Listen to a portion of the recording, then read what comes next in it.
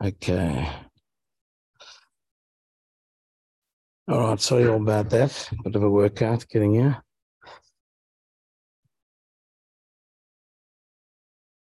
Let's just find our place.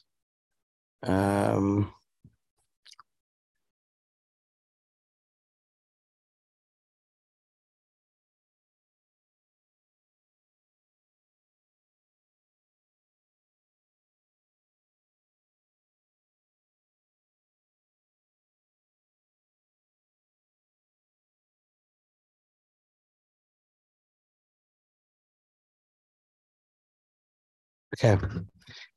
All right. Yeah. So if I remember correctly, we were essentially coming towards the end of the discussion with regard to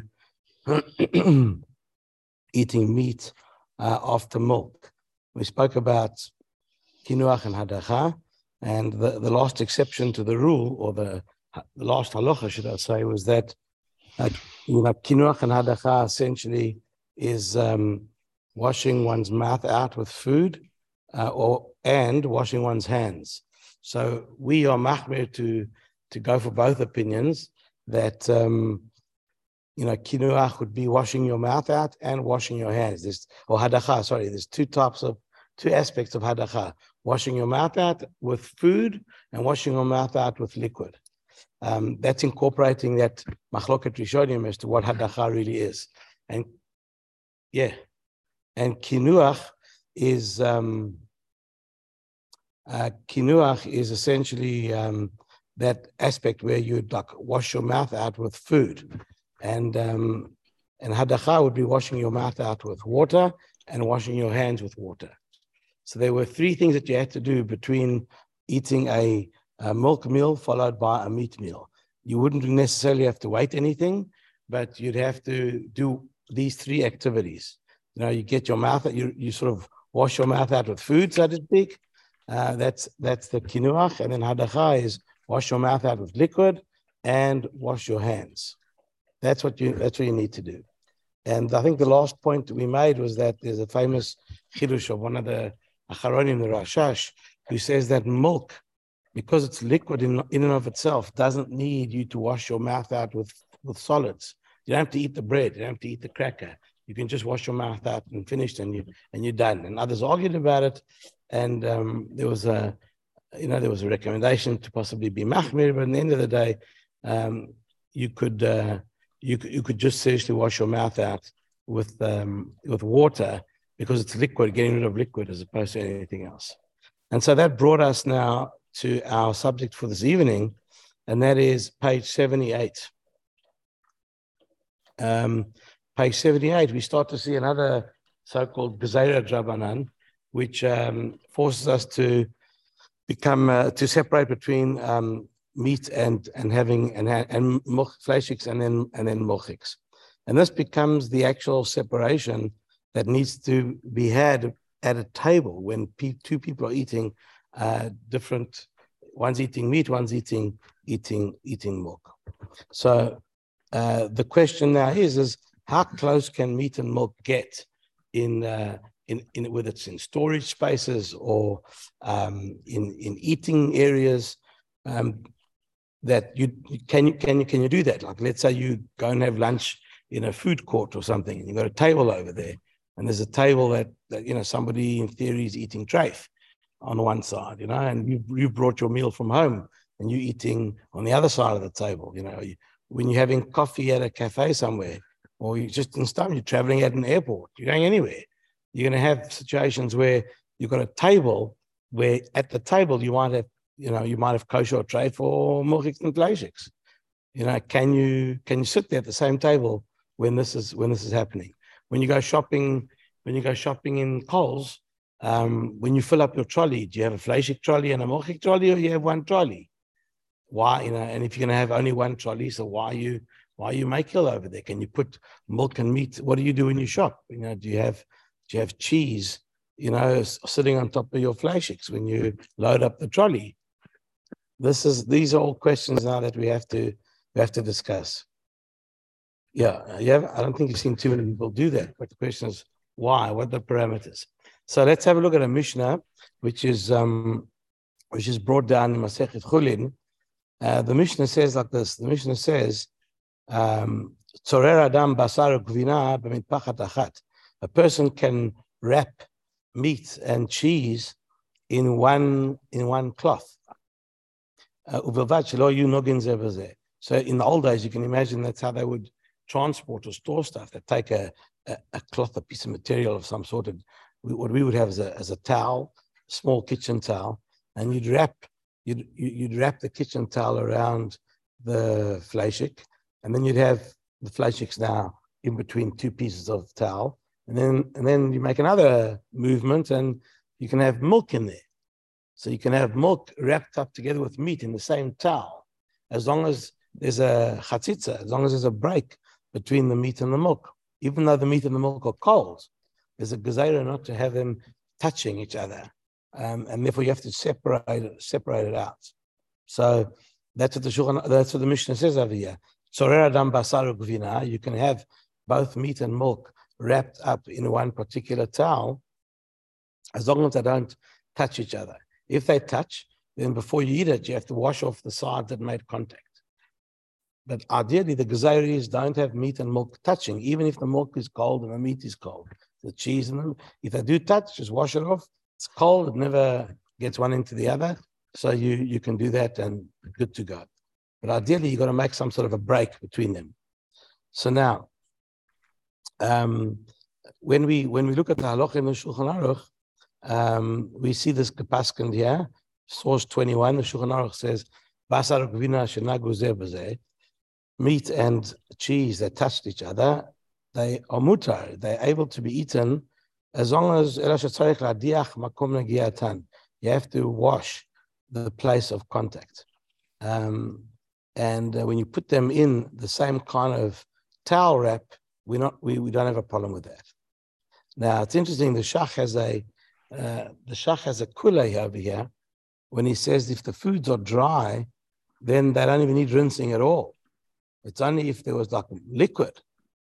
So let's say you had a bag of milk or so, a carton of milk that leaked or something, and it was in the same, ideally, of course, you wouldn't put them together, but if they were in the same basket or something, same bag you're carrying home from the supermarket, and the one leaked onto the other, then if it's liquid, you'd have to wash it off.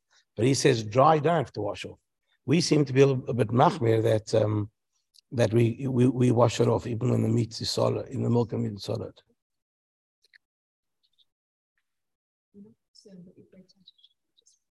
Correct. It's not a problem, yeah. So I can't imagine having a shopping basket, but it could happen in the kitchen. Could happen, yeah, absolutely. Because everything's wrapped. Yeah, so this is the big this is now the issue of the shopping basket. It's the idea of the shopping basket. The idea of the shopping basket is simply playing on this particular Mishnah. It says that as long as there's a chatzitza, as long as there's a break between the milk and the meat, and you don't have to worry about putting them one on top of the other. They're all packaged. So the package is like the towel. So you get the sliced cheese from Yumi's, whatever it is, and it's in its container, wrapped in its plastic bag, and then you've got your meat, which is coming from Melbourne. That's wrapped. Put them one on top of the other in the shopping basket, and you don't have a problem. But that's why you don't have a problem, because it's wrapped. In other words, ideally you shouldn't have them one on top of the other. But as long as there's a chatzitza in the middle, you're good to go. So yeah.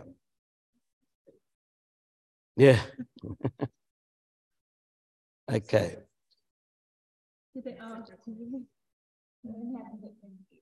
No. Yeah.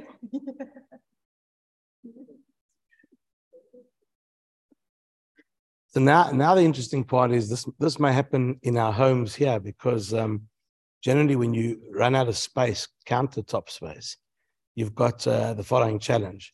Can you prepare Fleishiks or Milchiks on the so-called opposite countertop space?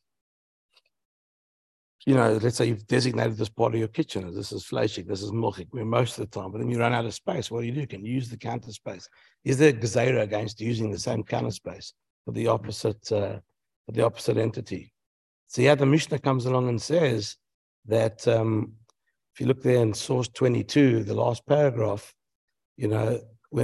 what the Mishnah is talking about, where it's prohibited to have them at the same table, the table that is considered prohibited to have both milk and meat at the same table is a table that you're eating upon. But a table that you're preparing on, we're not worried that you're going to mix it up. So you could put a snackage machine on a Fleishik side and cook it there. There's no meat anywhere, or there might be meat somewhere, but we're not worried about the preparation side of things. But we do get very nervous about the eating side of things. So, yeah, that would be a problem if it's taka Fleishik counter, meaning sometimes you just set aside. Yeah. No, if you set aside, let's say you have meat all the time and you prepare meat on a counter. If there was hot meat there, then that's a Fleishik area, so you don't want to have hot cheese on there. So you got to be careful about the hot cheese. But if it's, let's say, cleaned or wasn't hot, or it was, there's nothing there, it's more than 24, you're just using the space, the counter space. You can use the counter space.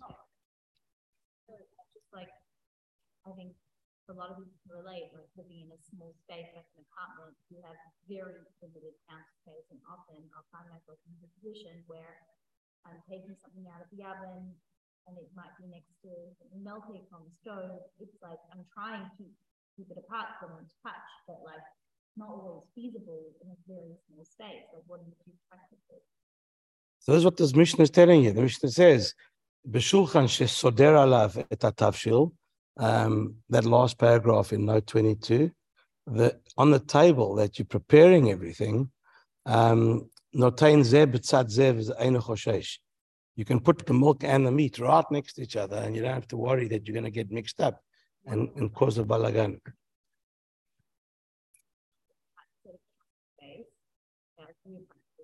Have a little toaster. I've got a baking tray and I've made pita pizzas. The pita pizzas themselves aren't touching the countertop, but the hot tray that they were on there might be something neat close by that's also hot. So what do you do in that situation? Well, you just got to make sure that they don't touch. But there's no specific. What about the food? But yeah, but tray. Like a Milchik tray. Yeah, like what I do like that. Well, if the trays are simply dry, then you don't have a problem. Ideally you want to keep them separate so residue doesn't pass. But in principle, here the point isn't so much about the kashrut of the issue. It's about whether there's a gezerah not to do it in the first place. So if even if there's a gezerah saying, hey, you can't mix meat and milk, have them side by side, even on the same table at which you eat. Why? Because we're scared you're going to mix them up. That's a gezerah. So even if you're very careful and you've got trays, you've got everything, you got, yeah, exactly. So there you've got to be very careful. So at a cafeteria or something, or on a university campus, wherever it is that you're having milk and meat, there you have to, if you're eating at the same table, you've got to be very careful that at the same table, on the same surface, you're not allowed to have milk and meat, even if they're separated out. So, we aren't able to eat at the same table with milk and meat. When I'm preparing food, if I have someone else. Oh, you can do it there, no problem. No.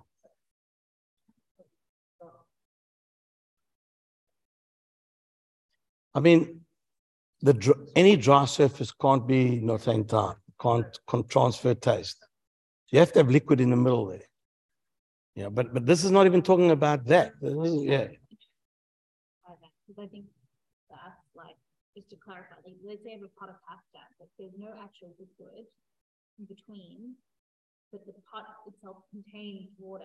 Yeah, as long as it's not liquid on the bottom of the pot. So now the issue becomes, what if there's plain water that spills over the sink that happens to be next to the countertop? Not melted, not Fleishik, just plain water that happens to accumulate in certain. Well, if the pot is going to heat up the water, then the relationship between the water creates the relationship, the transfer of taste. But there's nothing on the bottom of your pot. Correct. So it's clean. Once there's two clean things, okay, it's fine. Bottom of the pot. It usually has a taste of it. No, as long as when you have a pot full of food, the bottom is considered dry. If there's water underneath there because it's still on the countertop, then you have to ask yourself, okay, so I've got this water in the middle. There can be a transfer of taste between if there's residue of food on the bottom of the pot.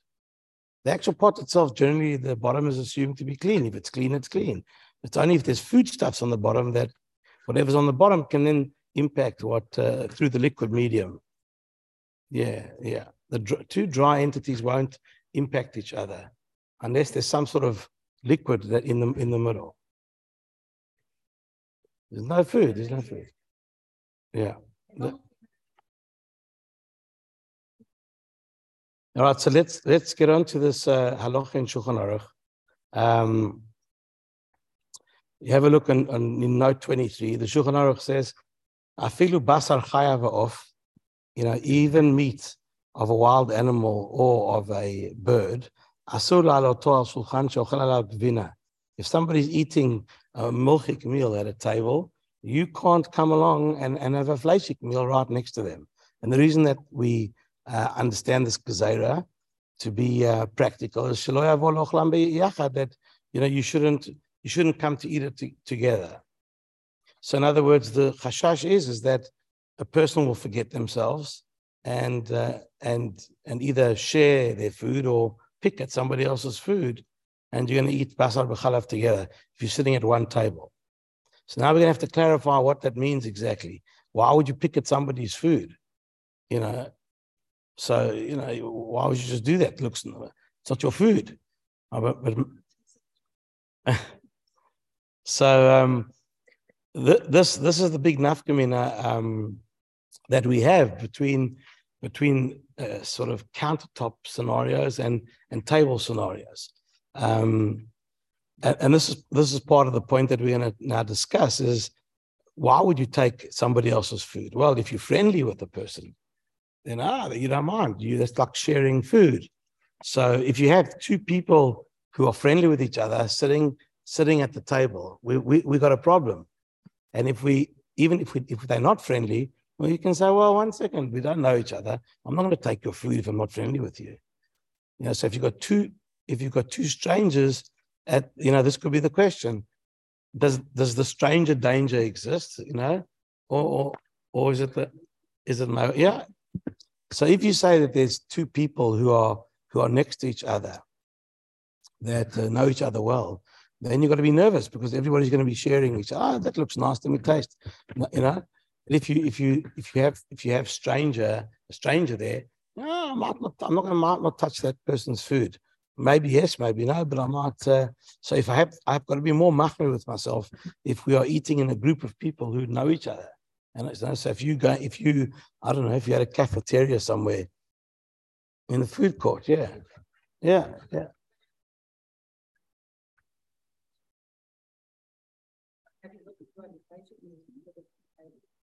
Yeah, so if we're sitting at the same table, I'm having McDonald's and you're having aroma. So that,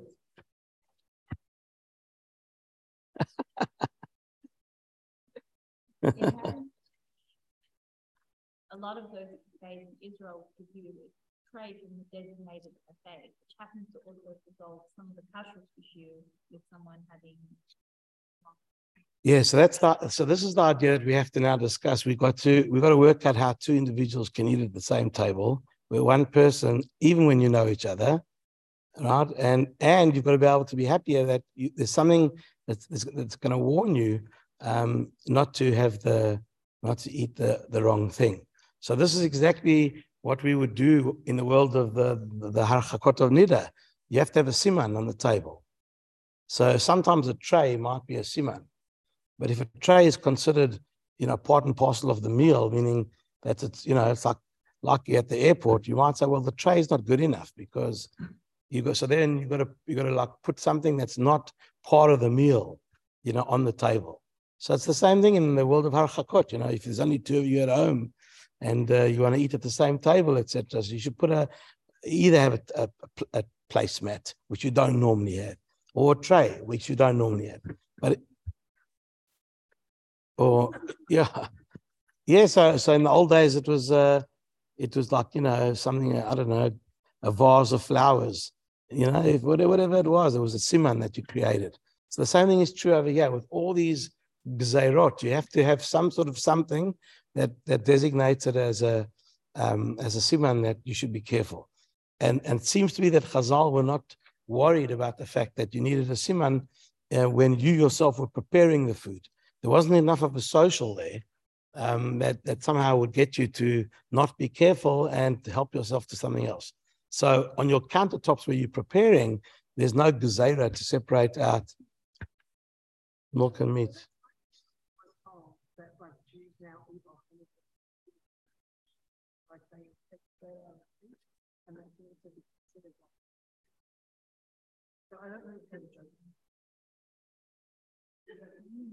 I mean, there's if a person does know themselves to be, if you know yourself to be somebody who does do these things, then you've always got to make sure that, it's your habit. You got to knock it on the head. But yeah, let's call it the general rule, the assumption that, the assumption is that no one's going to make a mistake on a serving counter. But at the same table, when you're sitting down and you're relaxed and it's social, then people, yes, will make a mistake. So this is why the Mishnah over here. Have a look on page 80, where the Mishnah says in note 25, Rabban Shimon ben Gamliel Omer, Shnei achsanayin, two unacquainted guests, they can eat ochlin al shulchan echad, ze basar v'ze gvina, v'ein chosheshin. So he says that if they're people who don't know each other, then the assumption is you won't socialize enough to switch foods. But if you know each other well, then you can't just have meat and milk at the same table. You have to create a siman in order for that to happen. Okay, so fine. You got to create some sort of a hefsek. You got to, if there's a screen there, I don't know exactly what you would do, but you have to create some sort of a siman or a hefsek between the two people. Okay. Now, once we know that this is true, we then understand as follows, that it's also possible that you can sit at one table without a hefsek or even without a siman if it's impossible to actually reach the food. So if you've got a big table, and you can say, listen, we had a picnic spot and there's this family on this side of the picnic spot. And so then, there you could say, okay, the gap between the people is also kind of a way that would, and that's what we pass on like as well. The interesting point is that, sometimes we have this din that you're not allowed to eat food or a meal within a half an hour of davening time, so that you won't get stuck into a meal and then forget to go and daven. So there's a number of these kinds of scenarios where the timing factor can become an issue and you'll forget. So what do we do to get around that? Let's say you want to eat, you've got a very tight schedule, you've got to eat. So you got to ask somebody in your family to be a shomer. It's like, look, I know I'm not supposed to eat within half an hour for mincha, but it's either my kavua mincha, I always go there, or you set an alarm, or you ask your wife, say, listen, please remind me, and so you have a shomer. That's something that can help. Yeah, it's interesting that many of the poskim paskin, it doesn't help for you. It doesn't help. Maybe they're that worried that if you right next to somebody and you're friendly with them, it doesn't help to have somebody as a shomer watching you, saying, hey, don't touch there, don't touch there. So that's a psak that they bring down here from Rabbi Akiva Eiger as well. Now, here they have a shaila. They discuss whether a person wants to eat milchiks at a table where there's already basar on it, but there's nobody there. And here's a machlok and achronim whether this is allowed. There's nobody to remind you. There's no one to, So, in the case of if you're appointed a shomer in this in this kind of interesting instance, then it might be okay. If there's, So this is discussed over here. You can read it in the notes here at the bottom of page 82. There's even a shaila here in the Pri Megadim in note 32, which questions whether a person who's Fleishik and waiting in there 6 or 3 hours, can you sit next to somebody who's eating cheese? So if you had meat and now you've got somebody who's eating milchiks, can you sit right next to them when you have you might come along and chop some of their stuff. So at the end of the day, we're lenient about that. So if you've had Fleishiks and your wife's having Maltesers sitting at a table with a cup of tea or coffee, you can sit down there chas v'shalom. Okay, so now this next section that we look at is probably quite practical. In the old days, for sure, it would be an interesting one. But in our days, for sure, when you're stacking a fridge of leftovers and you've got Fleishiks and Milchiks together, can you put them next to each other? Do they have to be covered in containers or with a tinfoil covering or something, glad wrap, or can it be uncovered as well? So this is the Shulchan Aruch writes as follows. Mutar litain betoch teiva, you can put in a container, kad shel basar eitzel shel chalav. So if it's all separated out and it's in 2 different containers, then there's no chashash for mixing up, and therefore you can put them in close proximity, next to each other in whatever form of storage you're going to have. So, if, for example, you're going on a flight and you're trying to work out, okay, I'm not sure if I'm going to get my kosher food, so you ask for 2 types of sandwiches to be made. There's your salami, polony meat sandwich, and then there's your milchik cheese and tomato sandwich. So as long as they are in bags, Ziploc bags or the equivalent, then there's no problem stacking both of them in your hand luggage together, because it's containers are there. So even though there's like bumping and shaking just by picking things up, as long as it's in a container. In a fridge, one could argue that it's a very stable environment. How much spillage is happening in fridges? This often can depend on your household. If you've got young kids, one could argue, they're putting their hands in there all the time, and therefore spillage is more probable. In a mature home, you'd say, well, maybe it's not that I don't have to even cover the milchiks inside there. So you just, I don't know, for health reasons, maybe you'd want not to, but in principle, from a halachic point of view. Right. So if the spillage is if the spillage is probable, then for sure you got to cover. But there is an actual interesting discussion here, whether or not it has to be covered. In fact, the Sfardim, Rav Yosef seems to be lenient over here. That you got to be careful. So okay. So in a normal environment where you're putting it into the fridge, you can say, listen, it's a stable environment. I don't have to be worried that one's going to spill onto the other. If you put the one on top of the other, okay, it's not going to forbid it at all, but you just have to ask yourself the question. Okay, so the Ashkenazim are machmir, that's how you should cover, and the Sfardim are makil. So you try and have some sort of cover over various containers that are either Fleishik or Milchik if they're out next to each other in the fridge. Which part?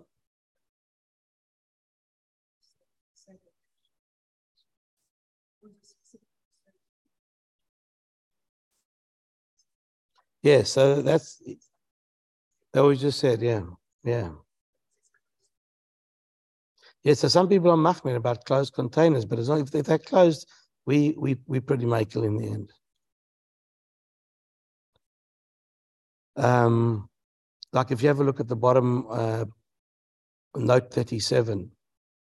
So at the end, Ashkenazim may place closed containers of meat and dairy next to each other in general. So you just got to, in principle, you can, but if there's any concept of a spillage or something, then you might have to change that. Okay. The question of different drawers, you could become very machmir, and some people might want to do this. You have Fleishik drawers or Fleishik areas of the fridge as opposed to Milchik ones. But in principle, you can be makel on this.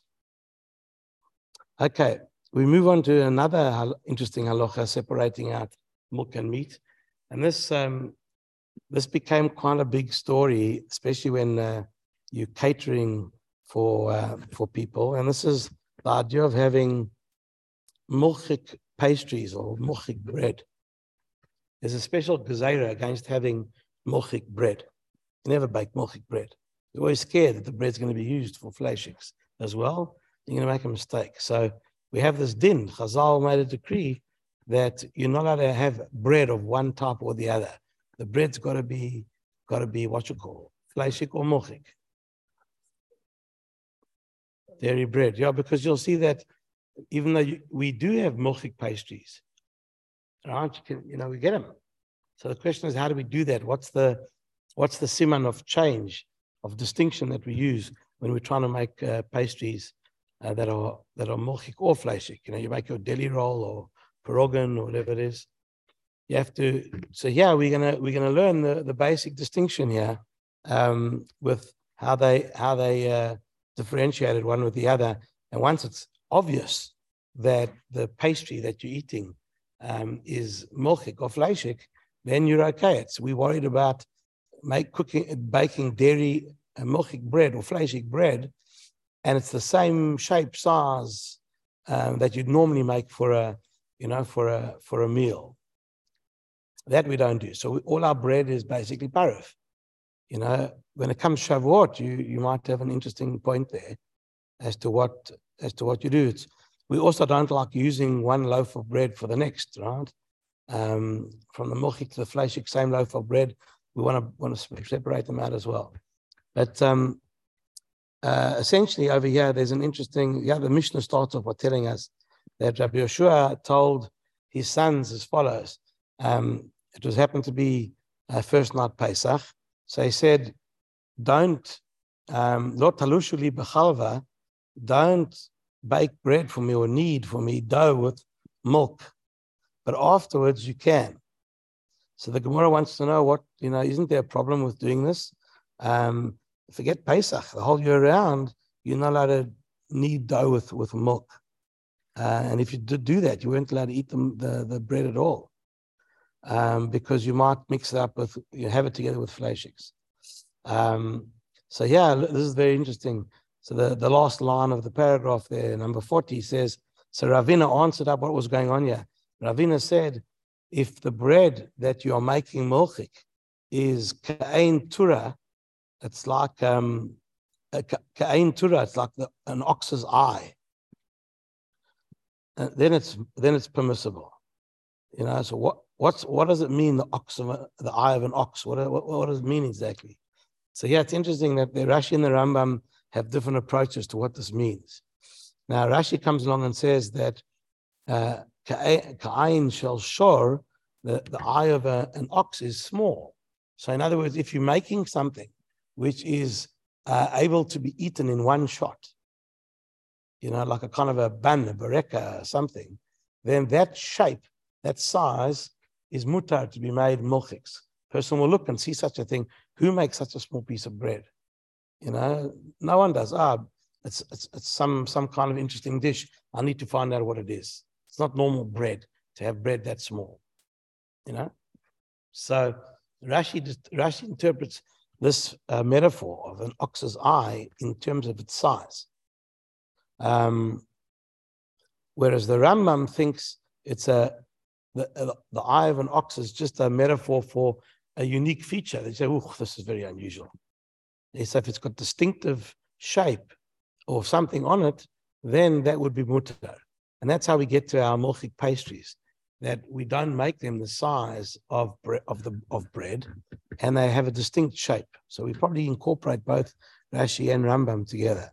So what happens in Israel, for example, is that I'm not the biggest Bereka fan at all, but if you're into Berekas, and you want to know what's a Parav Bereka and what's a Milchik Bereka, most people or most places that have a Mashgiach of Kashrus teaching them what to do will simply tell you, make the Parav Berekas square or rectangle and the Milchik Berekas with a shape, triangular. So you should be able to tell straight away what's Milchik and what's Fleishik. So as far as the Rambam is concerned, the shape would be a determining feature. According to Rashi, the size would be a determining feature. So you got to be able to eat it, in one shot. So it'll be interesting to see what Rashi would say. What's the definition of the size? Like how small is small? When you bake a challah for Shabbos, it's a big big loaf of bread. So what's the definition? So the Ramah comes along and says the following. The Ramah says that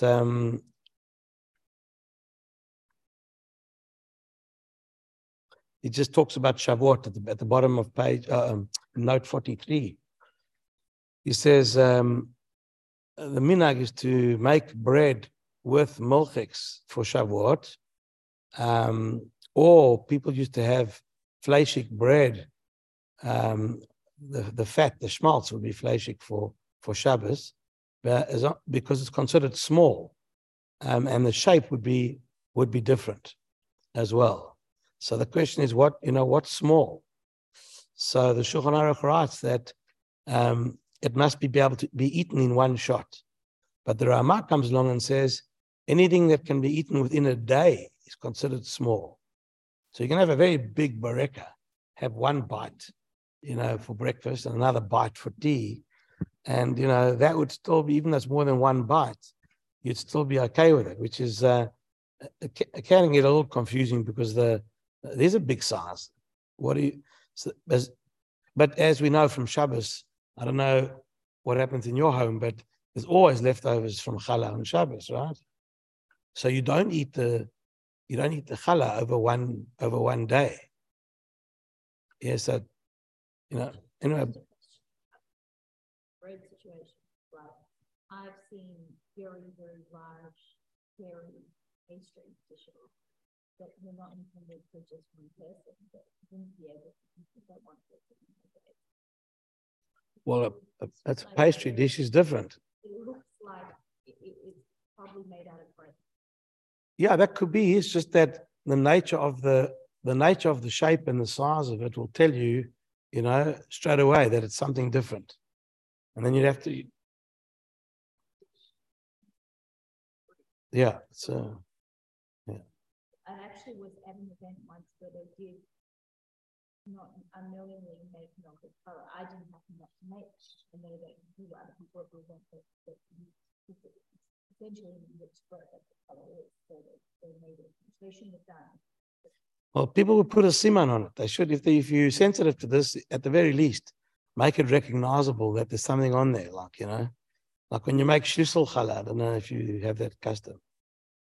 So some people will make a siman on the challah that with a key at the top. Or like when we used to have katzis, right, and we were buying pies. How did you know which pie was what? Well, they're all the same shape. But you learned that the one with the knob on the top was, I don't know, steak and mushroom. And the one that was plain was pepper steak, whatever. And you know what I'm saying? One was a different shape, the round shape, one was the regular meat pie. The shape or the siman has a big role to play over here. So if you're ever making, milchik biscuits, whatever it is, generally the shape, number one, and the size of it is going to help you out. The minute you start getting fancy with, you had extra challah dough, and and you had milchik bapak, and the babka, so the shape has to tell you, or the actual container must tell you whether it's if it's milchik.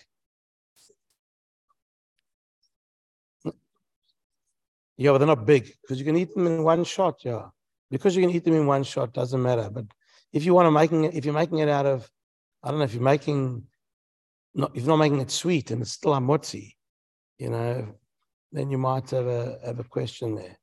You got to be careful. So bottom line is, what are we saying over here?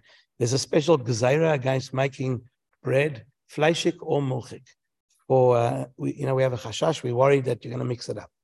So if you're going to do it, you're going to need to make a siman, right? So you have to have the bread has to have a unique form, some sort of a shape, in order for people to be able to recognize what the difference is. And number two, you should be able to see it from the top. You should be able to see if it's big enough. You should see a siman on the top. What that is not normally a normal challah that you're having. You can maybe stick a sign on it. You can stick a sign on it. In the old days, I don't know if you remember, they were like anti-Semitic signs. Remember, like you couldn't get the sign off. They put the label on there. Yeah, in the old days, yeah. You had to destroy the challah in order to get the challah, right? Because it wasn't whole anymore, because you had to rest the whole challah off there. Yeah. So, sorry, Rabbi Bachman, it just seems like with regards to bread specifically, it's not that we accept both the leniencies of both the size and a siman, but the fact is that we actually need both. It's not that either will do. Well, if you have mamish milchik bread, you don't want to be making more than what you plan to use for whatever the occasion is. You don't want it being left over. Yeah, but halachically, is there a gezeira not to do it in the first place? So if the amount that you're making looks exactly the same as a regular challah, but if the amount that you're making can be eaten in one day, then the Ramah is very lenient on that, which is somewhat surprising. You could make our loaves of bread. Most people don't eat them in a day, so you would almost be able to say that that's a small loaf, but it isn't really. Maybe a roll is more susceptible to the Ramah's halacha than a challah. Because a challah you'd eat the roll you'd eat in one day, that you can't make milchik. But a big challah, piece of challah, yes, you might be able to if you're just going according to the size. But if you want to have, if you have some sort of siman that the bread is different, then you're okay. So as long as you make a siman, you're okay. But with bread, one tricky thing with bread is that once you've started it, it's kind of hard to tell the siman. Like, so for example, the example is shlisel challah, which isn't, it's once you've started breaking it apart, you can't tell that it was a key, the little bits of bread. So then what goes a siman? Yeah, that's a good point. What happens if you actually have a siman, but the siman disappears when you start eating, right? That is a good question as to how far you go. That's why I think you need both. You need that. Yeah. It definitely needs to be a small amount, and it needs to have a siman.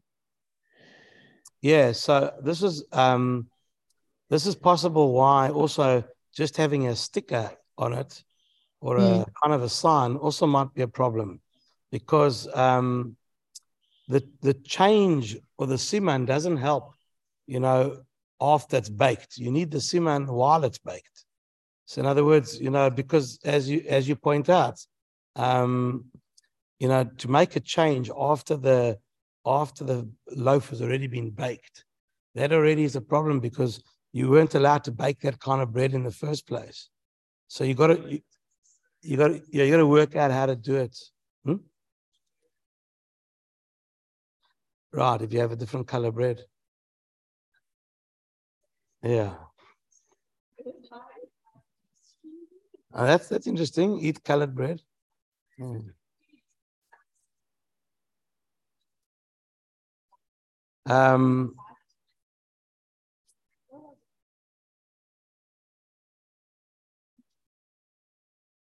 So there's an interesting footnote about this sticker on the bread. If you have a look on page 88, right at the bottom, in footnote number 9, the question of this inserting a sticker into the bread. So here the editors here bring as follows. Fleishik apparently held that it was mutar based on what happened in previous generations, whereas others held that it was a problem and wasn't enough to permit it. So they send you to various articles over here, which I haven't had a chance to read, as to what would help as a siman. So yeah, you see at the bottom of the footnote there, they talk about all the fancy breads that are made today. Dairy bread baked in a bakery. When there's raisin bread, a cinnamon bread, all these different muffins. Anyway, it all revolves around this issue of how much of a siman needs to be made and when already is it noticeable. So if you're going to make cupcakes or cookies, whatever it is, you're gonna the shape already tells you from the beginning that it's not bread. It's not bread. It's Umrik. It's not bread. So that would be the machmir. That would be the machmir approach. The makil approach would be, even if you stuck a sticker in afterwards, it would still work. Okay, so that's as far as so there's a specific gzeira not to make a bread, either milchik or fleishik. The last question that we'll deal with is, yeah, that's a different thing. The other interesting thing is, does this gzeira that Chazal made on making milchik or fleishik bread, does it apply to other things, other types of food as well? That if food that's not made with like the pies and the berekas and all these things, so there we end up being makel and saying, look, Chazal only had this decree for bread and nothing else that looks like bread. So that's why we are machmil today. So the gzeira only applies to actual bread, and not to anything else.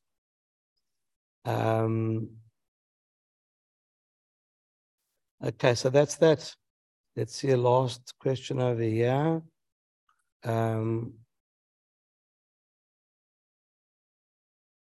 So yeah, Rav Yosef writes as follows, the last note on page 90. Even though Chazal forbade kneading dough with milk, lest one come to eat the bread with meat, nevertheless, it is permitted to knead dough for a sweet cake with sugar and milk or butter. This is because it's not usually eaten together with the meat dish due to its sweetness, but rather it's eaten as a dessert after the meal. Likewise, it is permitted to make chocolate with milk or butter, but one should mark on the wrapper of the chocolate that it contains milk. Okay, so that's a lot of our minhagim now about labeling food and the shapes of how we cook things all came as a result of this particular gezeira, not to create to separate meat out from milk, even with bread. Okay, so, Rav Ovadia generally paskins for both, but he tells you normally when there's a difference.